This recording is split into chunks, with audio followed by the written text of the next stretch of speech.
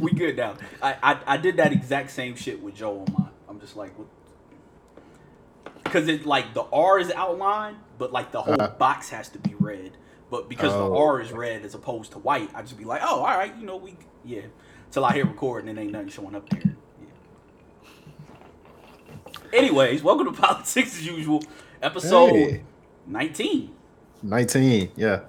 I am AJ. With me is Ronnie. Fee is still not here yet. I'm not even about to tell y'all. About to give y'all. It's actually not his fault. I'll let him explain it. Yeah, it's not his fault. It's not his fault. I don't know how much of that man business he went out in the streets, but it's actually not his fault that he's not here this week. But yeah, we figured we'd do an episode. A lot of shit going on in the world. Yeah, very eventful couple of days. Eventful is probably the least of the.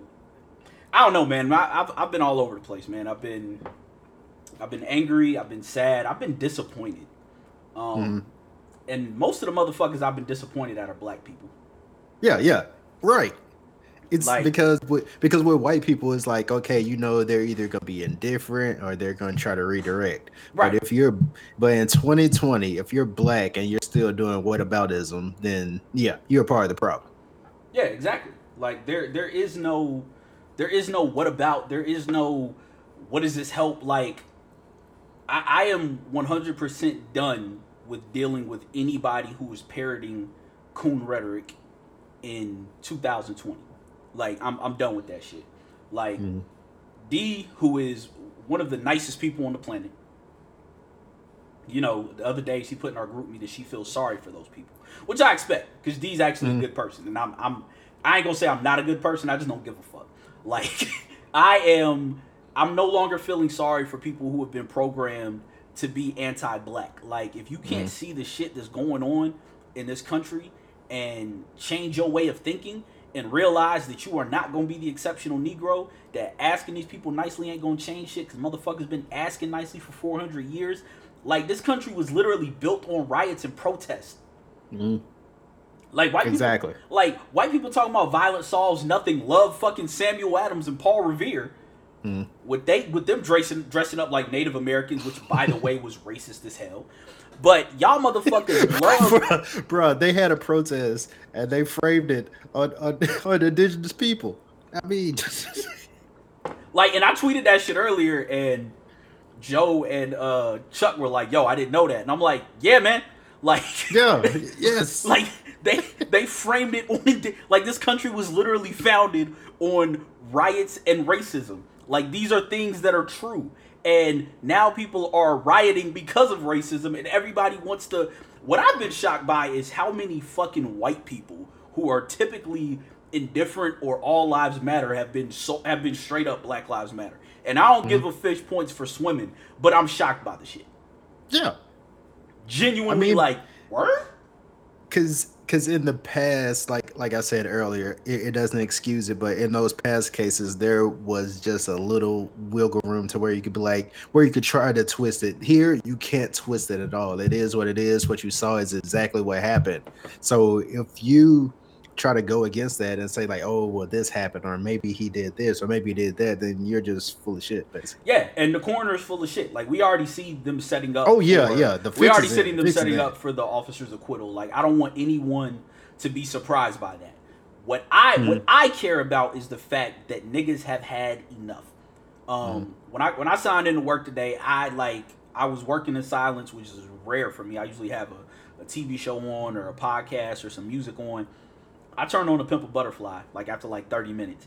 And by the end of it, you get the Mortal Man, which is Kendrick doing that faux interview with Tupac. And there's a part where he starts talking about, I think motherfuckers is tired of rioting. I think they think it's going to be some looting. And that's what it's coming to. We ain't got there yet because people been looting. But I feel like we at a point where the next time this shit happens, it's not going to be no running up in the stores. Like, these motherfuckers burnt down a whole police precinct. Like, people are fed up. In Atlanta, they done took over the CNN building. Like, they are protesting everywhere. Louisville done renewed their protest over Breonna Taylor. And rest in peace to her. And I think I read something the other day that said her boyfriend had the charges dropped against him for firing back against the officers, which Good. if that's true, that's great, because that was a complete setup. But people are fed up, and I'm glad people are fed up. Like this is what we need right now. Like we can't afford to have this wishy-washy. So for me, the way I'm looking at it is, if you want some cool shit, I'm just not fucking with you.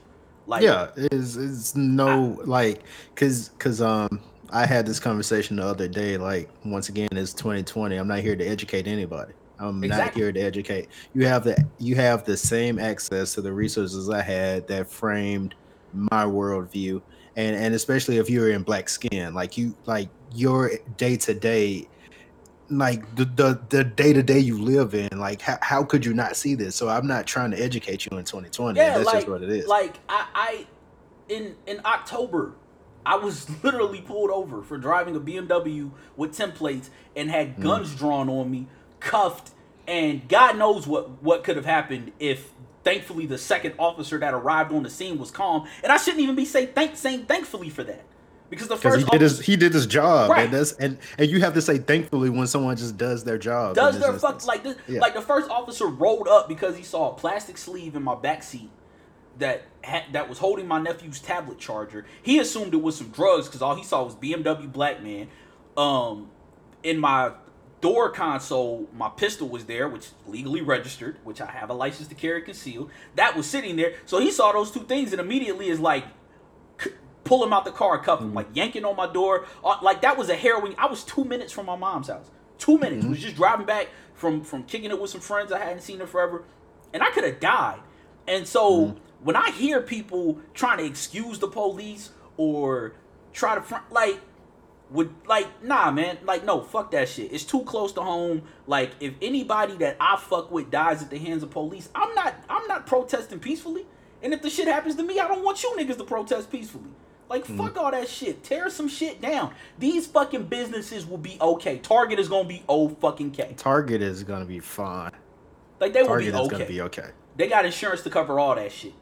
Like, I saw the post about, I can't remember what the business name was, but it was a small business that yeah, the Gandhi Mahal restaurant. Yeah, in Minnesota. Beautiful post. Yeah. Yeah, and you know the daughter of the owner said that, you know, they were sitting there and her father, who owned the business and had built it up, was sitting there and was like, man, my building can come back. What's important is that justice is served for George Floyd. And that's the type of shit that, like, these fucking businesses can be replaced, man. Like, when do we get to the fucking point where we care more about property and the damages that can be done to that shit than we do about a fucking human life? Those buildings and businesses will come back. George Floyd cannot. He's gone. There ain't no Dragon Balls around this motherfucker.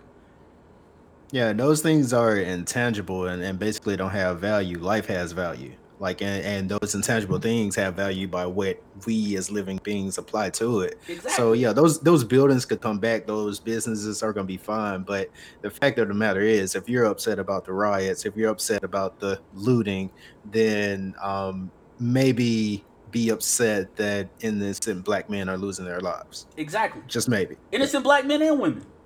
Like, it's far too common for this shit to be happening. Like, there needs to be a fundamental change, and until it changes, this isn't good. Like, I could go on a whole tangent about what needs to change, how this needs to change. We talked about it in our group chat yesterday, but I'm glad to see that society is at a tipping point. We're at a fever pitch right now. People are fed up. They're tired. They do not give a fuck anymore, and I'm okay with that. Like, I'm 1000% okay with the fact that people are fed up. People are, like, even notorious fit sitters like Justin Timberlake are out here saying shit. Justin Timberlake been appropriating black culture for like 17 years now, if not longer. Like, damn near 2 decades. Like, if we keeping it real. Like, when did Justified come out? When did he do the cornrow shit? Shit, that came out. That was like, what, 02, 03, 04? Yeah, like, the cornrow shit happened in like 2000. Some shit. So he's been doing this shit for 2 years, and he finally was like, because he had a gaffe where he said some all lives matter bullshit a few years ago, and then he was like, I like, he's on that shit. And you know who and I shouldn't say proud of, but you know who I am most, like, who was talking that shit today on the fucking timeline? Taylor Rooks. Oh yeah. Taylor Rooks was giving niggas bars today. Oh yeah. quoting Dr. King, she put $3,000 down on the Minnesota Freedom Fund. If you do not know what that is, Minnesota Freedom Fund is giving money to bail out protesters who are being jailed. I put some money on it earlier today. I'm gonna put some money on the Atlanta one and the Louisville one. Like I am. She was giving motherfuckers bars today. She talked that shit about the cookout, which I've been telling you niggas for years now. All this inviting every white person that shows you basic human decency. Like motherfuckers don't even understand that's how ingrained the self-hatred is. Like, and you telling on yourself by reacting so excitedly to white folks who are giving you basic human decency, but then you turn around and you want to just give them the keys to the fucking city. All right. Because they showed you basic that, like, that's the game. Because they respect you as a human being, then they're like lifted up on a pedestal. Right. Because like they're just treating, because they're giving you the respect you deserve as a human being. Basically. Like they did something noble. Like, get the fuck out of here. Right. Like I've been the most, like, even notorious maggots like Randy Orton in pro wrestling, he's saying Black Lives Matter. Like, no, all lives matter. No, he's outright saying black. And again, we ain't giving fish points for swimming. I'm just talking about the people who notoriously stay away from this kind of shit. Not Taylor Rooks, by the way. But the people who notoriously stay away from this kind of shit that are like, hey, nah, this ain't acceptable. Like the other Taylor Swift put her fans. Yeah, Taylor Swift. Fucking Swift. Taylor Swift, man. Like, dog, this shit is wild to me.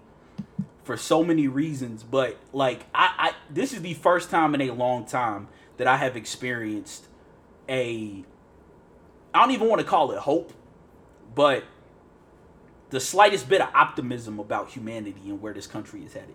Because people are pissed. People of all backgrounds are pissed. People are tired.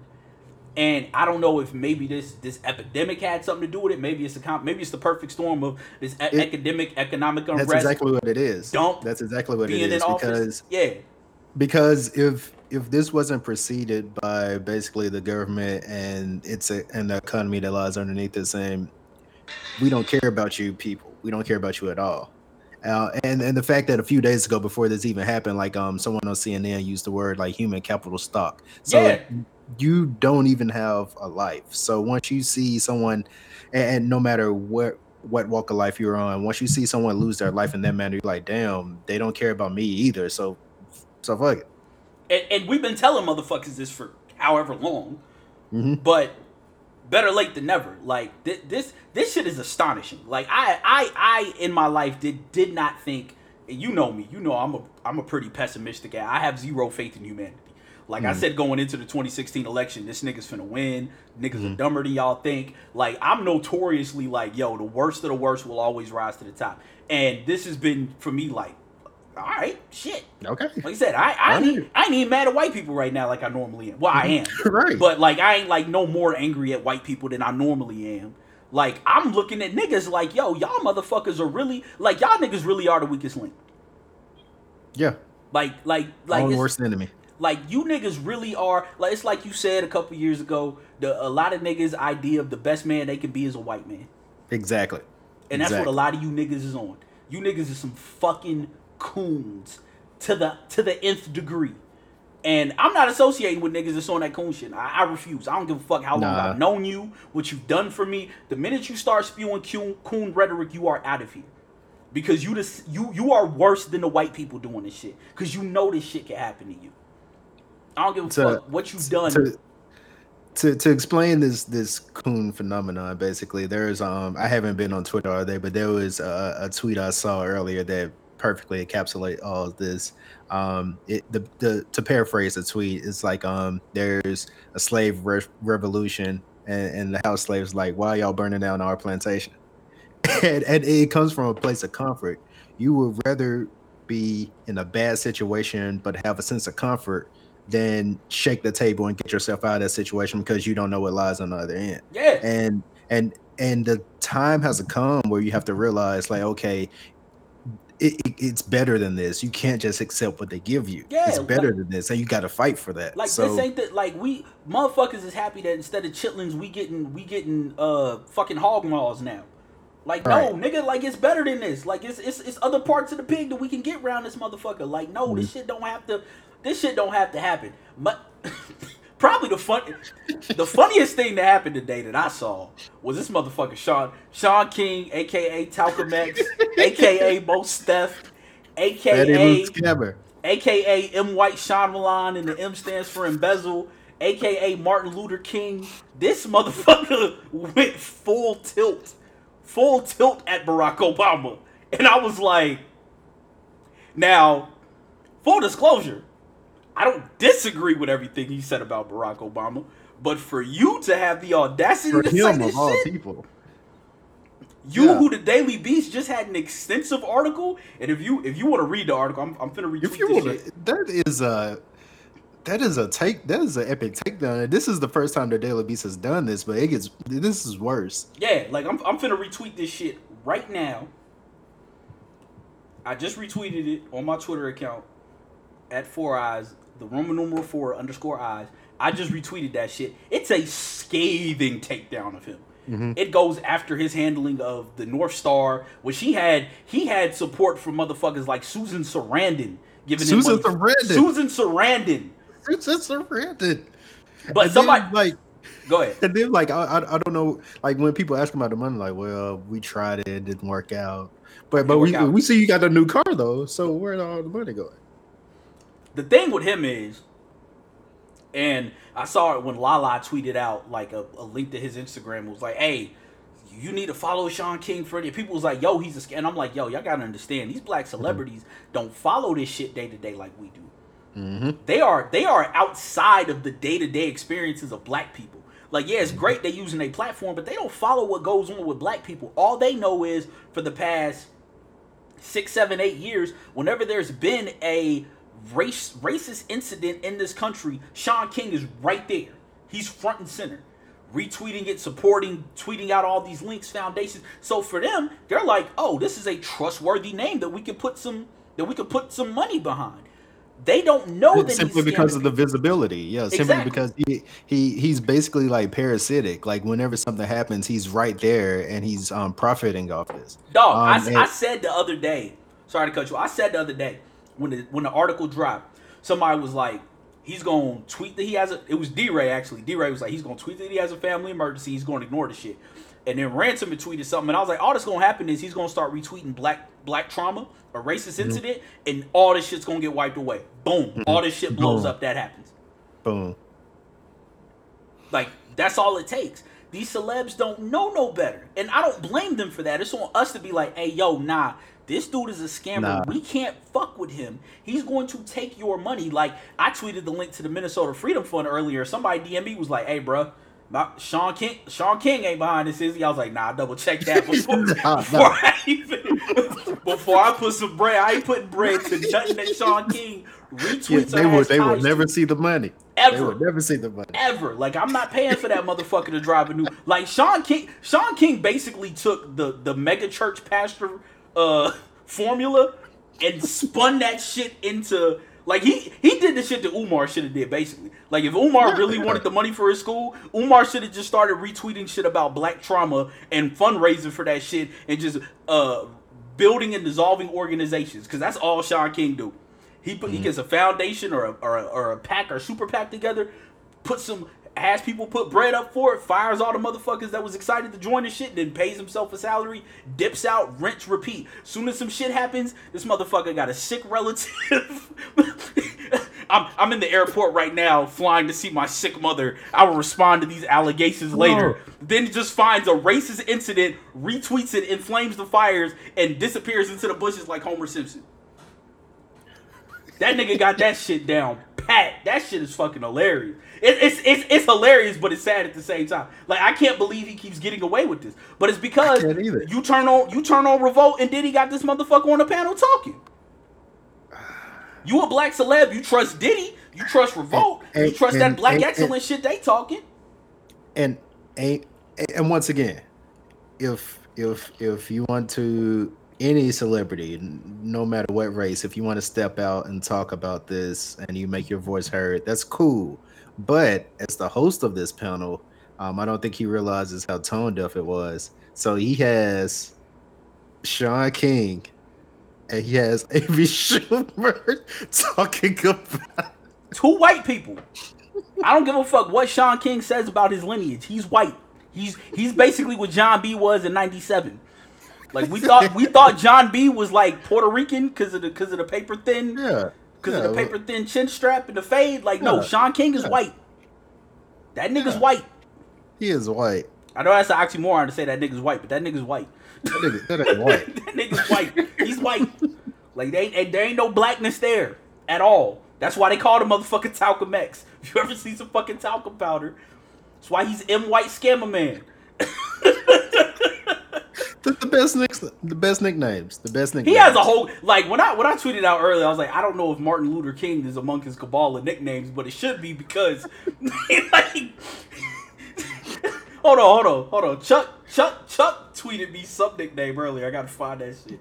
Cause that shit had me fucking dying too. I was like, yo, come on, Chuck. Like Frederick Smugglers.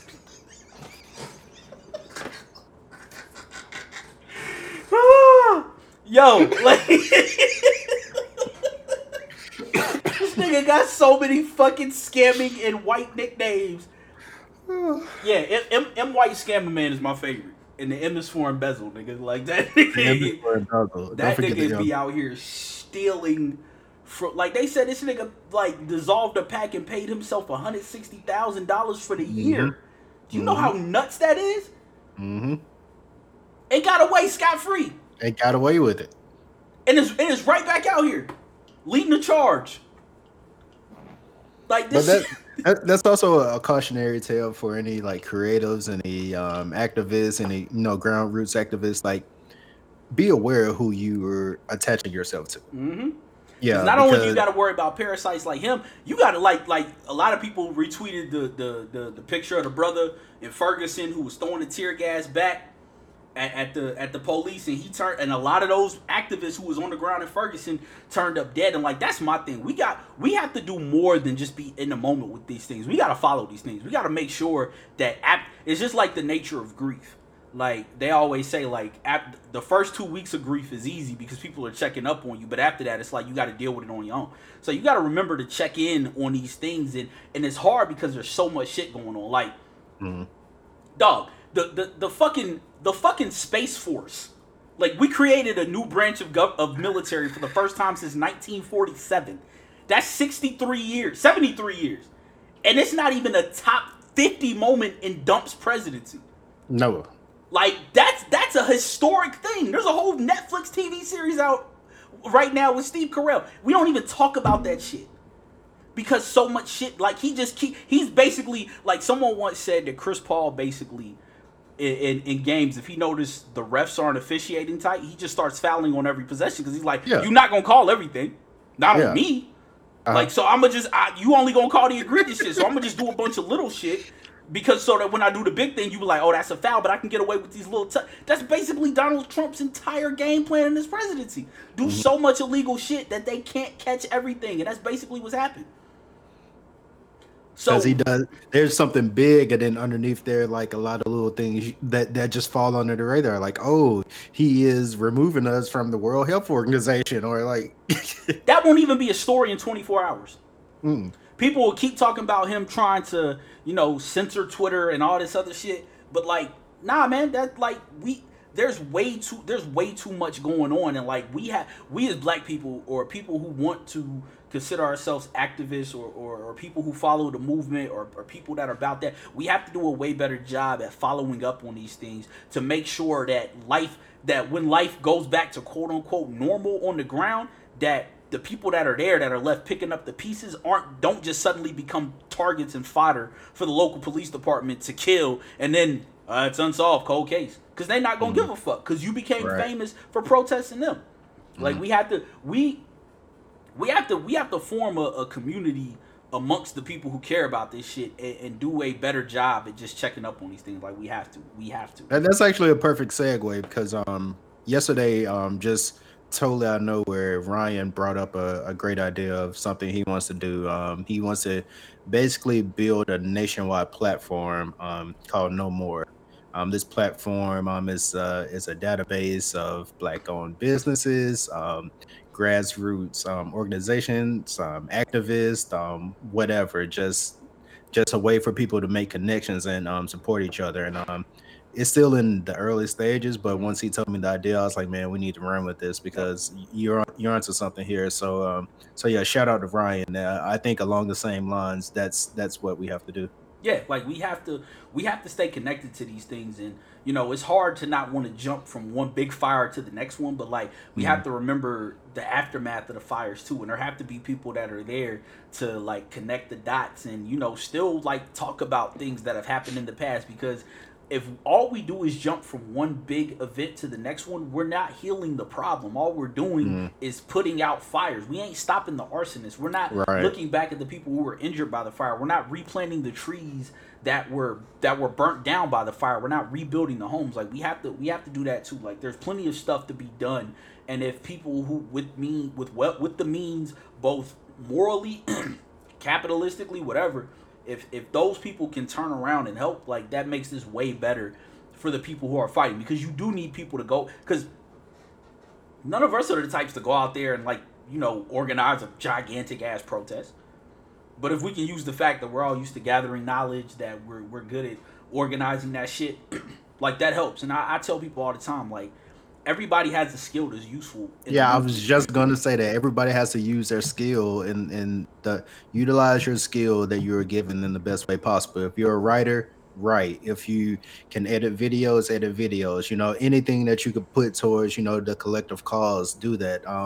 You know, there are going to be some people who prefer to put boots on the ground. There are going to be some people who prefer, you know, being the mouthpiece of the movement. So just whatever your skill. I mean, I know I can stand in front of a crowd and get them motivated to do anything, but using this platform that we created, I feel like that's what I can offer to, you know, to this. So like you said, just got to use your skill and put it forward in the best way possible. Yeah, like I remember after Trump got elected, I was talking to some coworkers of mine, and you know, everybody was like terrified and stuff, and one of my coworkers was like, she was like, you know, I don't feel like I got anything to offer, and I was like, it's like shit. Since I've been here, like if I need something, you can tell me who to go to.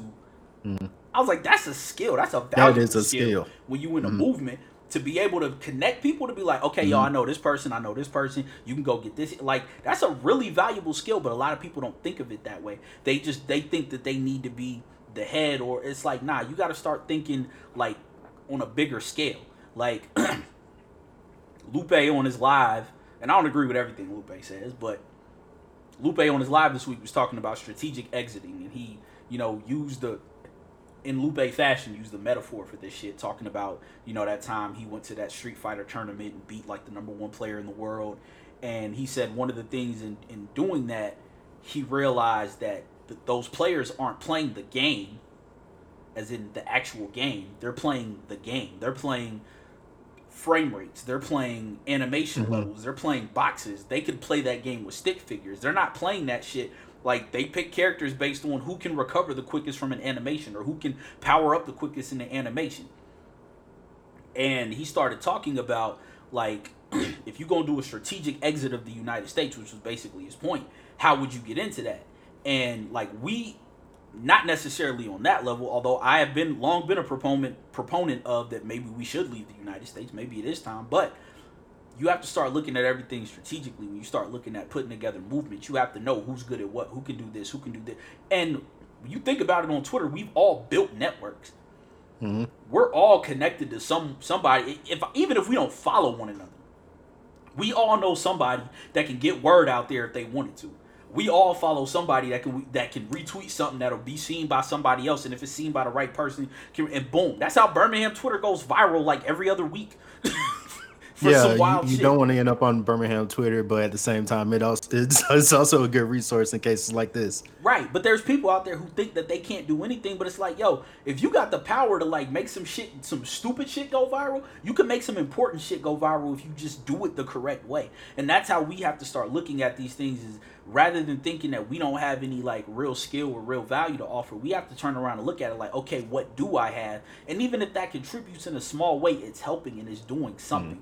Because this is a tipping point in history. We might look back 50 years from now if we're all fortunate enough to live that long, if global warming don't kill us first, or murder hornets, or whatever fucking murder hornets, new or monkeys breaking into the laboratory, stealing vials of blood, stealing shit. Like if we're fortunate enough to make it 50 years, like we got like 7 different horror movie scenarios out this motherfucker right now. Like we got The Purge, we got Planet of the Apes. iRobot could potentially pop off. Yes. I don't know if there's been an Alfred Hitchcock movie with bees, but there probably should be. Like we got birds, so close enough. Yeah, like zombie scenarios could potentially kick up out this. M. Night Shyamalan's mysterious viruses taking out. Like it's mad shit going on out here. But if we're fortunate enough to make it, we might look back on this point and be like, damn, yo, 2020 was a tipping point. Mm-hmm. For all the bad and wild shit that's going on out here, there's the potential to do some real shit for the good of this planet if we're smart. If we're smart. If not, we could also look back and be like, damn, that was really our last chance to save this fucking planet, and we didn't do it while we're all living in underground sewers or on a fucking freight train like Snowpiercer. Because I ain't trying to live that life. I'm just letting y'all know. I watched that movie a couple weeks ago, and I ain't with that shit. I ain't with eating ground up bees and doo-doo. Like, nigga, that's not... Yeah, protein packs. Yeah, nah. I ain't, and there wasn't a lot of women on Snowpiercer either for you dudes out there. Yeah. Because I was disgusted with myself because I went and read up something on the movie and I saw the director's comments and I was like, hey, bro, I ain't need to know that. Yeah. It's heavily implied. Yeah. And once again, the matter isn't the homosexual relationship. The matter is that, like, they were basically passing around the youngest guy on the train. Yeah. Which who also like could kill anybody, which was also terrible pun, but yeah. Right. Well, I mean, this is actually probably a decent enough segue to our next topic. What is our next topic? Why does... And I don't even feel right saying this word out loud no more because I never say it anymore. Like, I barely abbreviate it. Why does No Homo have a Wikipedia page? Yeah, when you told me that, my reaction was, wait, huh? Like, because Cameron posted it on his Twitter. It was like, they're saying the origin is this. Why? And I went and looked, and I was like, okay, maybe this photo.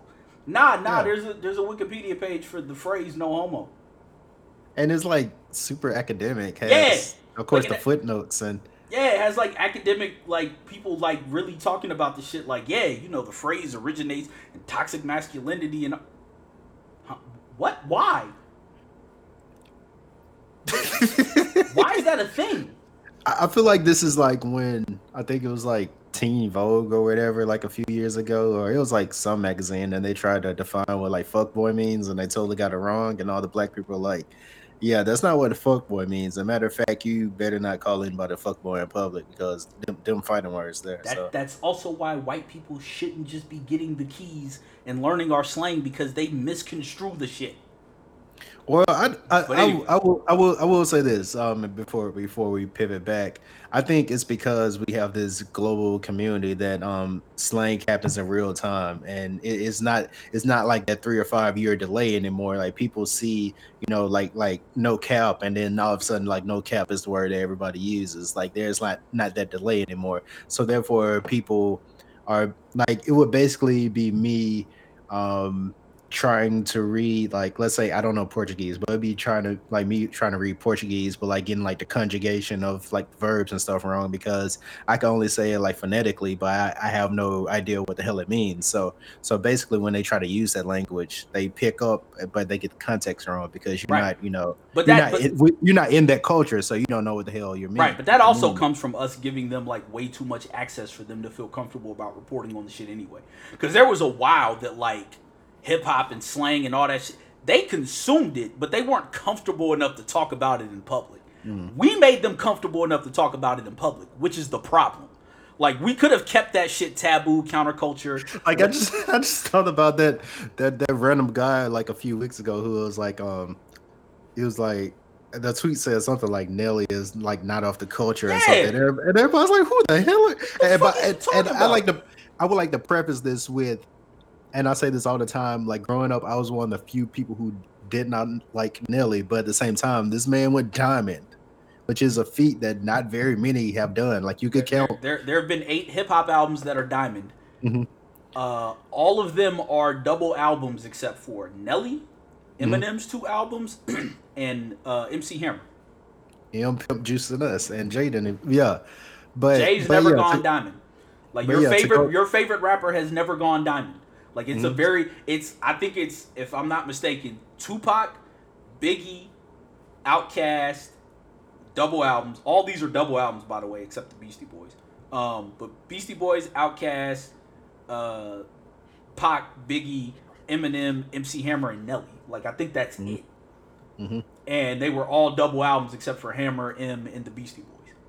So yeah, to say something that was definitely a cultural moment for us is not off the culture. Yeah, you don't have any place to say that. And in case you're wondering why double albums matter, if back then when it was discs, if you put out a double album, the sale counted twice. So all those double albums did not actually sell 10 million records. The only albums that have actually sold quote unquote 10 million records are the Eminem Show, the Marshall Mathers LP, Country Grammar, and one of those Beastie Boys albums. And Hammer Don't Hurt Me. Hammer Don't Hurt Him. Hammer Don't Hurt. Yeah, like the list is very small. So for if my brother was on here, he would tell you how much of a net. Like he was walking around this motherfucker with vocal everything. Oh man, we gonna get into some heated arguments then. Like I'm definitely just gonna troll him. Like, hey man, Nelly was trash. Hey, but listen, man. Like regarding that versus, I actually thought Nelly had a puncher's chance going in. If he played the right songs and kept his heat and played it strategically. But that motherfucker was playing some bullshit. I don't know what the fuck was wrong with him. Somebody should have slapped him upside his head. And Luda left it all on the table. Yeah, Luda took the music on him. Luda did, but like, I don't know. It's kind of like with the 112 verses yesterday. When you play it anywhere, like song 12 or Only You, like no, you say that shit, even though they won handily. But like you say that shit, you save the haymakers for the end. You save the shit that everybody wants till the end. Like you don't come out with your haymakers because then it's like, all right, well, what the fuck you finna play? Because like the thing with Luda is Luda played a lot of his big songs early, but he left them features for later. Like, oh yeah, y'all niggas forgot I did this. Like those are the things that like win you verses. Like Nelly was sitting playing the big shit. I'm like, what are you doing, dude? Like, because again, I've listened to enough Nelly and Saint Lunatics in my life because my brother's older than me. He got a driver's license. I'm sorry, man. He got a driver. Hey, listen, Country Grammar and the Free City. You had Sweat and Suit. Nah, no. I was off the Nelly shit by then because I had my own car. And wasn't Sweat and Suit wasn't getting no burn over here. But Country Grammar, Nellyville was alright, but Country Grammar and Free City had a lot of fire on it. Like, and there's a lot of fire on those albums, but Nelly chose to play other. Like, he ain't even played the Tim McGraw joint. Like, I know nobody wants to hear that shit, but nobody wants to hear that. That was a big ass record. Like, that's cool, but no one wants to hear that. He was playing. I was like, what? Why are you playing? Nobody wants to hear this shit. Like, nobody wants to hear this shit.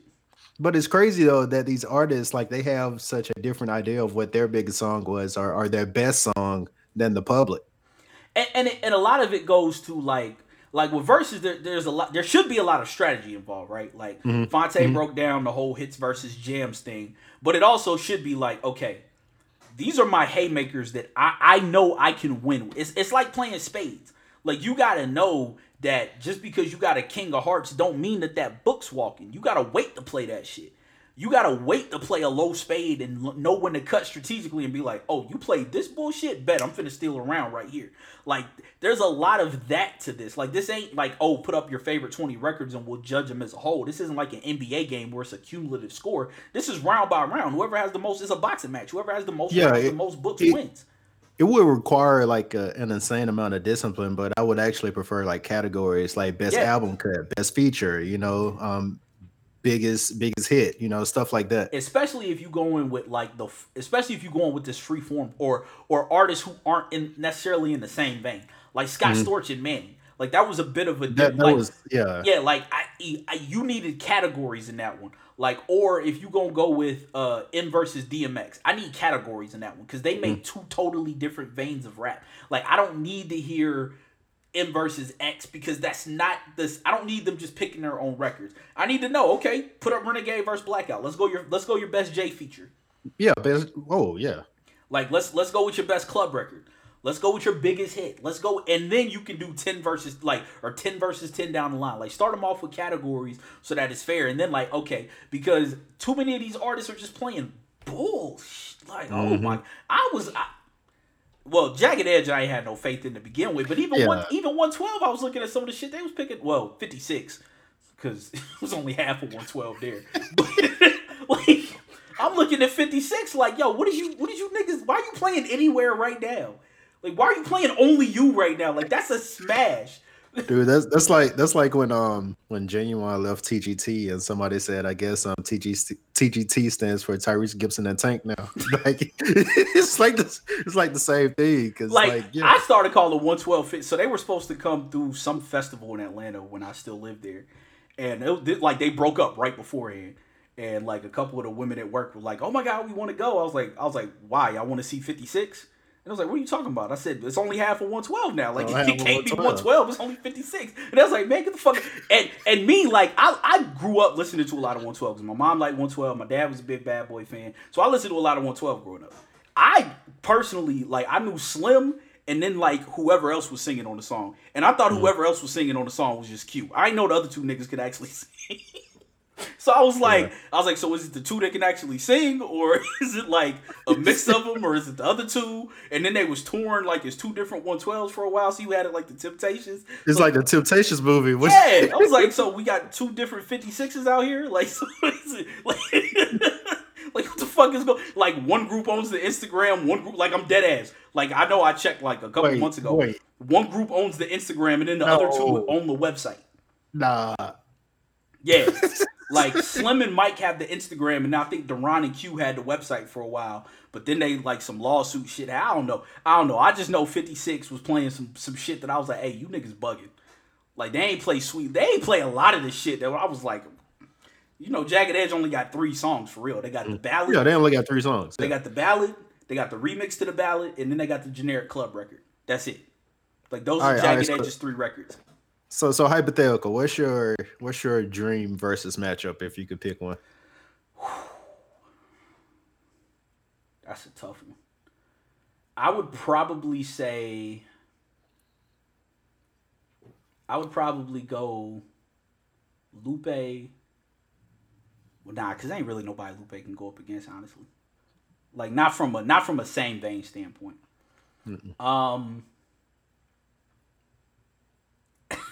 This might actually be like off the beaten path here, but actually, you know what? I want to see Pharrell. I want to see Pharrell versus the Justice League. See, to me, the only person that Pharrell, or if you want to just include the Neptunes as a whole, can go up against is Timbaland. But Timbaland already wasted himself by battling Swiss Beats, which I don't know how that happened. I don't know. But no, I feel like Justice League would pair up well with someone like DJ Toomp or something. I know you're not into like Southern rap, but yeah. Well, I was thinking more like not like hard hitting beats, more of like beautiful, intricate sounds. Yeah. Like, but I guess if we talking artists, I don't know. What's yours? Mine, and this is something I want to see because like the meta commentary of it, like the battle itself would be good, but at the same time, it would just be like so entertaining to just watch these two groups. Jodeci versus Drew Hill. Oh yeah, because I think because you already know Woody would lead the group in the middle of the verses, and then Casey and JoJo would be performing. So like Jodeci versus Drew Hill. I think Casey and JoJo and Cisco are cousins. Like if I'm not mistaken. Yeah, like I think Casey and JoJo are cousins of Cisco, if I'm not mistaken. Somebody could correct me if I'm wrong on that. But I read that somewhere like a year ago when I was randomly down a Wikipedia rabbit hole, and I was like, oh, these niggas is cousins, like distant cousins. I was like, oh, yeah, all right. I don't know. I'm thinking like, I don't know. Maybe I might have to go with like more of a new school feel to this. Actually, you know what? If you're gonna give me my dream versus matchup, and I want to hear these niggas actually versus each other spitting verses, Lupe and Sean Smith. Okay. Yeah. I would love to. Like the rap nerd in me would love to see that. Or Black Thought versus Royce. Oof. Like some shit like that. Like, and these niggas actually going like verse for verse. I don't care about songs. No, I could get behind that. I want to hear verse for verse on some shit like this. Because that would be Black Thought and Royce pairs up well. I could get behind that. Yeah. Yeah. Black Thought, because those are just motherfuckers that can just rap. Mm-hmm. Like, just give me that. I don't want to hear, I meant to troll Lee with this when I saw it earlier. His man's Joel put out a joint project with Crooked.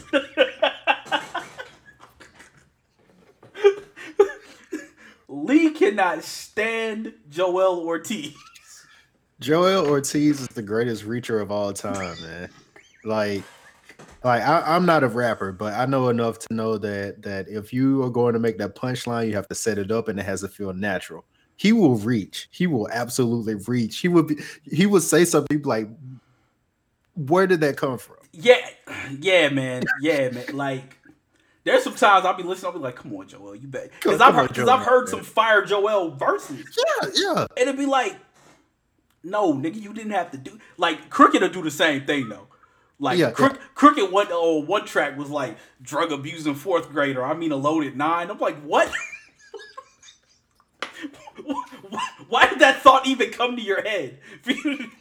Loaded 9, a fourth grader on drugs. Let's do it. Like, come on, Crook. Like, you're too good of an MC for that, man. Like, too good of an MC for that shit, man. Like, nah, man. Like, we don't. No, that's not something that needs to be said around this motherfucker, man. Like, you wilding the fuck out for even thinking that shit. Like, no, bro. Like, the maybe line, because I never heard that one. The shit Lee said. Maybe. Like, so please say the whole line. Please say the whole line. I hold on. I have to find it because I can't. Like, it was something to the effect of like the end of spring in a insect. Maybe like some shit like that. I was like, no, nigga. I'd have to find a Lee tweet to find it, and it's been like 2 weeks since then.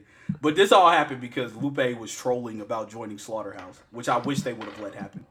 Oh God, I wish they would have let that happen. And Lee was like, nah, he needs to replace Joel instead of Joe, and I'm like, nah, because when you think about it, Lupe raps. If you put all of the members in Slaughterhouse, of who does Lupe most rap like, it's Joe Budden. Like, as far as he don't like try to do the monosyllabic shit. Like, he can, but he doesn't. Like, he's more a punchline metaphor, and that's more what Joe is. Like, the other ones, they just like eat up the track or rap fast. Like, if you put him like lined up with anybody in Slaughterhouse, he would be the most natural fit. Joe would be the most natural fit for him to replace. But I would have loved to have seen that, at least a song of it. Yeah. Like, that shit would have been fire. Like, we needed that to happen. But Royce wouldn't let it happen. Royce was like, nah. He said it would be something else. And Lupe put up the gift for Royce with the rocket launcher. Royce having a rocket launcher is still the most, like, why? For Benzino of all people. Yeah, because I guess he was expecting something different when he had beef with Royce, and Royce was like, "Nah, this is not what you want." Like, yeah, bro. Like, nah. I have a rocket launcher. Like, I this is mine. I'm in my basement right now with like, I just casually have a rocket launcher, and I casually have this motherfucker. What's good? Like, Royce might be a top 5 MC of all time just off that alone. Yes, easily. Like, just like, fuck rapping ability. The fact that you went and beefed with one of the worst rap, like, Benzino might be the worst rapper of all time. Easily. Like, if we keeping it a buck, like, I know niggas talk about Silk the Shot, but Benzino might be the worst rapper of all time. And Royce, one of the best rappers of all time, was like, nigga, I have a bazooka. Game, set, match. Nope. Like, I want, like, you remember when Tory Lanez tweeted that shit out about Royce? And like 2 days later was like, hey man, you know, I Pop's tripping. He want me to ask for my bike back. Like, I was just playing, man. Because Royce was like, okay. He was like, you said it, not me. And you knew it was all bad from there. Like he ain't escalated. He said, just remember, you said this and not me. and Tory Lanez came. Yeah, man, I was tripping. And that's, I mean, I don't understand why people haven't realized by now that Detroit dudes just beef different, man. You do not want to. You do not like that time that Rick Ross had a concert in Detroit and Trick No Fly Zone shut the venue down because he was like, you didn't check in with me. And Trick's No Fly Zone was basically you check in with him and you have a Detroit act opening for you. That was it. That's all he wanted. He was like, you not finna come here perform, take money from artists that are out here grinding. You gonna come here and you are going to pay homage. You gonna check in with me and you gonna have a Detroit act opening up for you so we can eat off of you eating in our city. Simple request. Rose ain't do that. Trick was like, oh, okay, bet. Okay. Oh, it like if you're a fan of battle rap, you'll know this story. But there's this rapper from New Jersey named Shotgun Suge, who is fucking trash in my opinion. But Shotgun Suge, who's built like a sack of potatoes, had the nerve to disproof of D12. Oh no! Oh no! Yeah. No. Yeah. And so Trick was like, you cannot come to Detroit. So two battle rappers who ran with him at the time, Arsenal and Sue Surf, went to Detroit for a battle. Sue Surf ends up getting arrested in Detroit because he had a gun on him because he was worried about what Detroit niggas would do over Shotgun Suge's comments. Arsenal, before the battle, gets confronted by Trick. Arsenal, who's known for saying the most disrespectful shit on the planet, who once said to a rapper in front of his face, your uncle was a crackhead with a face full of blackheads, and I wish if I could, I'd bring him back to life so I could wish him back dead. Some shit like that, right? Arsenal gets confronted by Trick. He's like, nah, man, I don't know him. Arsenal gets on stage and starts rapping about how, yeah, I came to Detroit, my man Shotgun Suge. Trick ran right to the front of the stage and was like, you said you ain't know that, man. Arsenal's leaning back like, hey, says to a blood, hey, cuz, watch these niggas. Trick does not play about Detroit. So, yeah, Detroit niggas are a different breed of, like, those are not niggas that you want to fuck with. Like, M and Royce was cool for a minute, and then when them and D12 started beefing, yeah, nah, man. Detroit dudes are not the niggas that you wanna piss off. I actually have a funny story involving Detroit, but I won't tell it because it involves my dad. But Detroit niggas are not niggas that you want to fuck with. Like, no. Just period. Like, them niggas are not. Yeah, nah, man. Like, Trick's No Fly Zone was respected by damn near everyone, and everyone who didn't. Like, there's a list of rappers out there who, like, you don't want to cross. Like, everybody makes fun of E40. But that E40 Biggie story. Yes. Like people make fun of E40 all the time, but he was really out here, man. The article where they were asking Biggie to rank rappers, and he gave E40 a 0 out of 10. The story goes, allegedly, just say allegedly here, allegedly, they booked a concert for Biggie in the Bay Area. When Biggie and crew showed up, it was E40 and a bunch of Crips waiting on that nigga. They reportedly tied that nigga up till Biggie apologized. And then they let them niggas go. MC Hammer also reportedly is of that ilk. Yeah. Rolled with a lot of Crips. There's certain niggas that you wouldn't think it. But those aren't the cats that you want to disrespect. Most of the time, the people you think you could try, you shouldn't try. And the people who you shouldn't, and the people you think you shouldn't try, be the ones who you could try. Like, yeah, nah. And just assume that all Detroit rappers are of that ilk, because they stick together. And I promise you, Trick seems like a very nice gentleman. I do not want to be on his bad side. Yes, he does a lot for his community. Yes. He's a and like we ain't even being facetious saying seriously, like we're not even being facetious saying that. Like, no, seriously, he's out here. He does a lot for Detroit. He is a stand-up dude. That is not a guy whose bad side you want to be on.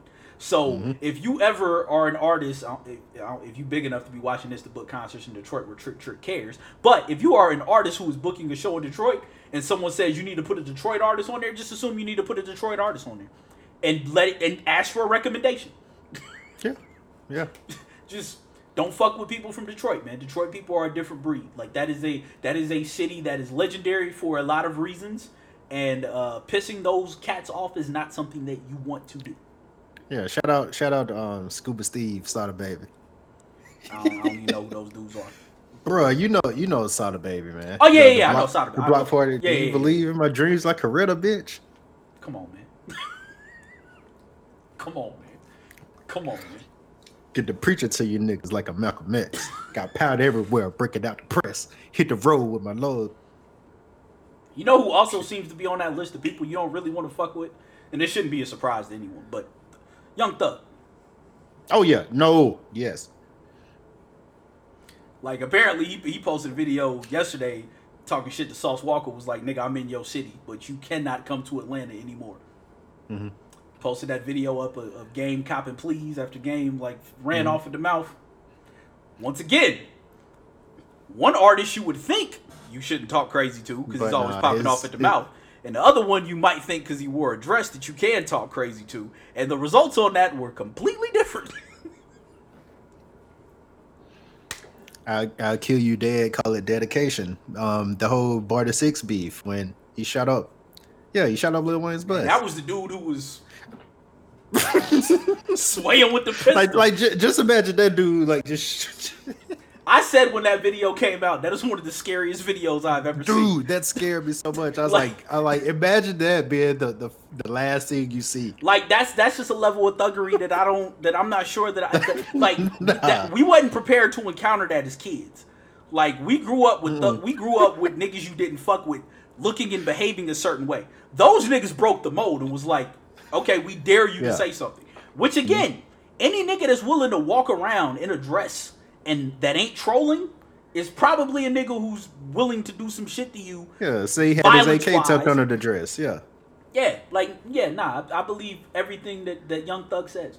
Thug gorilla with it. Yeah, and even though I'm not really, Ron has tried to get me to be a fan of his music for years. I don't really listen to because it's not for me. But he is one of the most talented people in music. Like make no mistake about it. Like the shit he does to accentuate the beat, using his voice as an instrument is an innate talent that not a lot of people give him credit for, and they really should. Like I listened to Barter 6 and Jeffrey the other day, and I was like, this dude was ahead of his time, man. And I'll just go ahead and say it now. Like I mean, I know this is a protege, and please don't come for me, Young Thug, but Gunna is terrible, and to see the praise that Gunna is getting right now, I was like, man, this is. But Thug is right here. I could just listen to him. Yeah, I don't know nothing about none of these. I always see Bryson and them niggas retweeting him, and I just be like, I'll listen to whatever alternative R&B album came out this week. That's what I've been on. I'm So what are you listening to right now? Man, I don't know. It's been a terrible fucking year for music, man. Oh, it has. It's been a shitty year for music. Mm-hmm. Like. Jay Electronica dropped the album that we have been waiting on for like 10 years. Not the collective we. Yeah. I would wait. The collective we. I heard enough Jay Electronica bars to last me a lifetime. Jay Electronica. Jay Electronica. Jay Elec Ramadan Muhammad Assalamika. I posted a screenshot of that shit somewhere, and somebody was like, he ain't really say this shit. I was like, no, these are the actual lyrics to the song. He said Jay Elec Ramadan Muhammad Assalamika Rasula something Wata'ala through your monitor. And I'm not saying something to like disrespect, Islam. I'm saying because I don't know what he said and I don't want to get the pronunciation wrong. But yeah, like that album came and went, even with the Jay-Z Ghost feature, which was weird. Mm-hmm. Donald Glover. I still refuse to listen to it. I got through like half of it and I was like, all right, there's enough 5%er language in here to last me a lifetime. Like I'm cool. Donald Glover's album came and went. I will say, Pray for Paris is still getting spins for me. Pray for Paris is a really good album. Who was that? Westside Gun. Yeah. Westside. His voice. That's man. A really good. His voice, man. I can't do it. dude, but he really rapping on this one though. I know, but like he can really rap, but he sound like he just inhaled some helium. Like he sounds like a parody of like Joe Pesci, like trying to rap, and I can't do it. And that's no disrespect to him because he can spit. And I like to say that I got to mention this because I was actually listening to it like on my way back to my place. Benny the Butcher threw out the hardest line of the year. Not that there's many to choose from on this album. He said, "Gonna make me Patrick Kane, one of your homies. Let's slide through with the stick and shoot one past the goalie." Benny the Butcher is hard, man. Benny the Butcher is tough. Yeah. Him and Push, two of the only rappers that ever made me like look at my life and be like, well, maybe I should sell drugs. Maybe I should. Maybe I should hit the stove. Like maybe I should go get some Pyrex and some baking soda and try to find somebody that's selling coke and make it stretch. You know what I'm saying? See what I can do on these streets. Then I remember prison and I'm like, yeah, nah, never mind. Yeah, nah. But yeah, nah. Donald Glover's album came and went. Fucking. The only albums I've really like paid much attention to this year have been Alina Baraz's album, which is pretty good, and Pablo Brown dropped a new EP. Who? Pablo Brown. Oh, okay. Yeah, neo soul group I listen to. But yeah. You recommended one of their tracks for me. Yeah. Yeah, like other than that, it's mostly been a lot of revisiting older albums. Same. And me and Joe talked about this on the 4 Hour show. If I was an independent artist right now, I would be dropping an album and pushing that shit. Mm-hmm. Because nobody's dropping albums right now. Nobody's dropping right now. Like this is and people are looking for shit to listen to right now. This is the perfect time to find new ears. And it's not that there wasn't anything to drop. It's the moment, like they were thinking from a commercial standpoint, like these big artists is the moment that coronavirus happens. It was like people not gonna be in the mind space to hear, any new music. So but not only that, they can't make no money off of it. Yeah, can't make any money. They can't tour it. Like we don't know when touring is gonna be back to normal. So like you might be able to do a smaller venue, like or a drive-in concert tour, but then you gotta want, okay, where's drive-ins? Where are they big enough to these cities? Will these people drive out to see me? Like the bigger artists aren't dropping. Like so, if I had some music ready to go and I was trying to like blow, I would have that shit out right now because as Joe always says, never stop pushing your records. Like you could be pushing something, you could drop something and push it for the next year and that shit could blow. Like you never know. But they're talking about like maybe fall of 2021 before touring gets back to normal. Yeah. That's a good 18 months between now and then that you could be pushing a project and getting that shit out there. And if you have a project out in the marketplace that hasn't blown up, start pushing that shit again. Start pushing it. Because people need new shit to listen to. They want new shit to listen to. Because here's one thing we got to move about before I go back to my last point. We got to move away from this model where, and by the way, this is just the way that it's packaged these days, where music has an expiration date of like 3 months. Like, nah, man. Like, I'm still listening to Club Muscle and Garrated today because good music is good music and it doesn't expire. A very poignant album. Exactly. Right now, Satchmo and the Trap Spot is very relevant right now. Exactly. Very relevant right now. So yeah, man. It doesn't matter if you've been sitting on that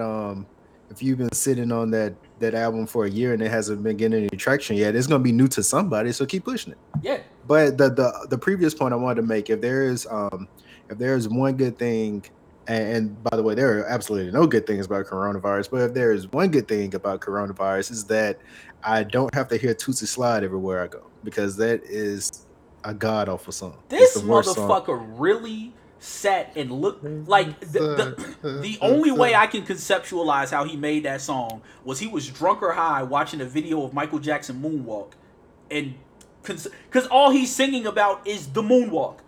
Yes. When you do the moonwalk, you put one foot up and you slide the other foot.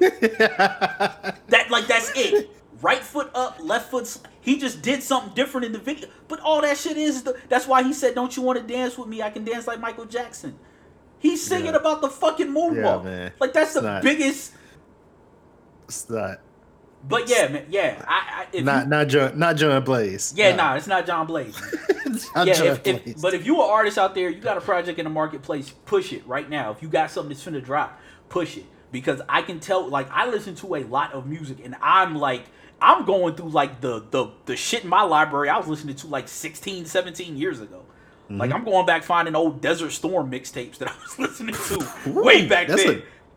Yeah, because I'm like, I ain't heard this shit. Because there's nothing out there that's catching my attention. So if you got a project, push it. Mm-hmm. Because you might catch a wave right when shit opens back up to where you can get out there and tour. Like the big artists aren't dropping because they cannot tour in support of their records right now. So they're not about to drop. You've got probably now until at least the end of this year to drop and push a record before the big artists start gearing up for whenever they say, okay, we can open back up, shit'll get back to normal, venues can open up here. Mm-hmm. Because make no mistake about it, these artists aren't about to roll out their tours to go do a 400 cap spot that can only fit 100 people because of the distancing rules. They're not doing that. These artists are not, maybe some that are desperate for money might, but the big enough artists are not doing that. They're not about to lower their price that much to do that because that sets a bad precedent for them. So you've got a long bubble. They'll probably start dropping about 3-4 months beforehand, and you'll see it go in waves. It'll be the top tier artists that can do arenas. It'll be the artists that can't do arenas but can sell out the 400 cap spots. You're going to see it in waves. And we don't even know. The artists that do arenas might not be able to do arenas because of public safety concerns. Like, that's another thing that you got to worry about. They might start playing smaller clubs just to get back out there on the road. So you have a lot of time. Like, there's a lot of shit that's going to go into when artists start dropping music again. Like I said on the podcast, this is probably the worst time to start a podcast, but the best time to drop some music because the big artists are doing more podcasting than they are dropping music right now. Mm-hmm. So drop if you got a project ready to go, drop it. If you working on something, even if it's just a fucking song, put that shit out there and see. You never know what the fuck can happen. You never know. Plenty of people out here, like, I think if there's one thing that this pandemic has taught us is that we knew this, but the world relies on creators a lot more than it likes to give it credit for. Because everybody's looking for a new TV show to watch, a new book to read, a new podcast to listen to, a new album to spin through. Like, people with nothing to do. We're learning real quick that the credit is given to the people who push the product and not the people who make the product. Exactly. You need people to make the product, and we took that for granted because we constantly get this content pushed towards us, but these creators right now don't have a way to get their stuff out, and now people are hungry for more content. Like, I don't want to say I wish, but if something like this had been going on when I was like 22 or 23, oh man, I'd be out here. And the means to distribute your music was the way it is now. Because, like, when I was 22, 23, it was like, oh, you can go on through TuneCore, get shit in the iTunes store. How many people going to pay $10 for a record that they ain't never heard of? Or somebody ain't never heard of? Like, now, when you already paying for a streaming service, you can get it for free. What harm? Like, even if 1 out of every 10 people listens, that's still something, man. And I would be contacting podcasters like, hey, can you feature my song on the intro, outro of your project? Like, you never know. You never know. That is my point. If you are an artist, take advantage of the fact that it is easier for people to get to your music or your art than it has ever been before, and they are hungrier for that shit now than they've ever been before. People want that shit. Find your niche, find an audience, and if you can cultivate 50 to 60 listeners, that will propel your shit and maybe get you to a couple places, man. That's all I'm saying. There's plenty of outlets and venues for that shit. So Far Sounds, Pick Up Music, Team Backpack. Like, there's a lot of places you can get your music right now that people want it. So, like, go out there and push that. This wasn't even a part of the docket, but I felt like that needed to be said again. Oh, no, that's the beautiful thing about it. It's like really never having a format. I mean, you never know where we end up in. We get to, approach subjects like that. So I'm glad you mentioned that. Yeah. We got anything else? That's it for me, man. All right, because I'm fucking hungry. I spun out of work and immediately started doing this shit. I ain't fucking ate since like 3 o'clock. Yeah, man, you need to go eat. Yeah, we rolled about 6 hours. I'm probably about to just go to Cookout and get a burger or something. That's the only motherfucking thing. Yeah. Blackness. Hold on. Blackness. Every time when I'm listening to that album and that comes on, I instinctively whatever I'm doing, man, I die laughing every time I hear that, man. Blackness. They just want to see your praises like Blackness. We always love that nigga. I'll be in the office. Somebody like, what the fuck are you doing? I'll be like, what I'm listening to. It's just instinctively Blackness. Again, tying us back to the point, Blackness, man. But yeah, man. Tune in next week. I'm probably not doing my pod this week if you're a listener to that because I don't have the energy. I need to relax after this week's event, so I'll probably put this audio on that pod's channel or something to that effect. I don't know. But yeah, tune in next week. Same bat channel. Might be the same bat time. We don't know. we never know. We drop unexpectedly. A lot of moving parts. Around this shit. But make sure you log on to the Kids Wear Crowns. Check out what we got going on over there. Check out the Don't Call It a Podcast feed that Ronnie and Ryan are doing around election 2020. Make sure you check out on last week's episode. You and D still doing that, right? Yeah, me and D still doing on last week's episode. Yep. Make sure you check out on last week's episode. Check out the 4 Hour Show. Make sure you log on to the site. We ain't written nothing in a while, but we got a lot of podcasts and shit going on. Make sure you follow the KWC blog on Twitter and Instagram. You can follow me at 4 Eyes, the Roman numeral 4_eyes on IG and Twitter. Unless they suspend me because they've been suspending every month. Oh, it's coming. They suspended everybody but the right person. Everybody but the right wingers. But yeah. We'll be back. Same bat channel. Make sure you tune in. We appreciate all the love and support. Thank you for everybody that's been tuning in, spreading content. Big shout outs to Jehovah.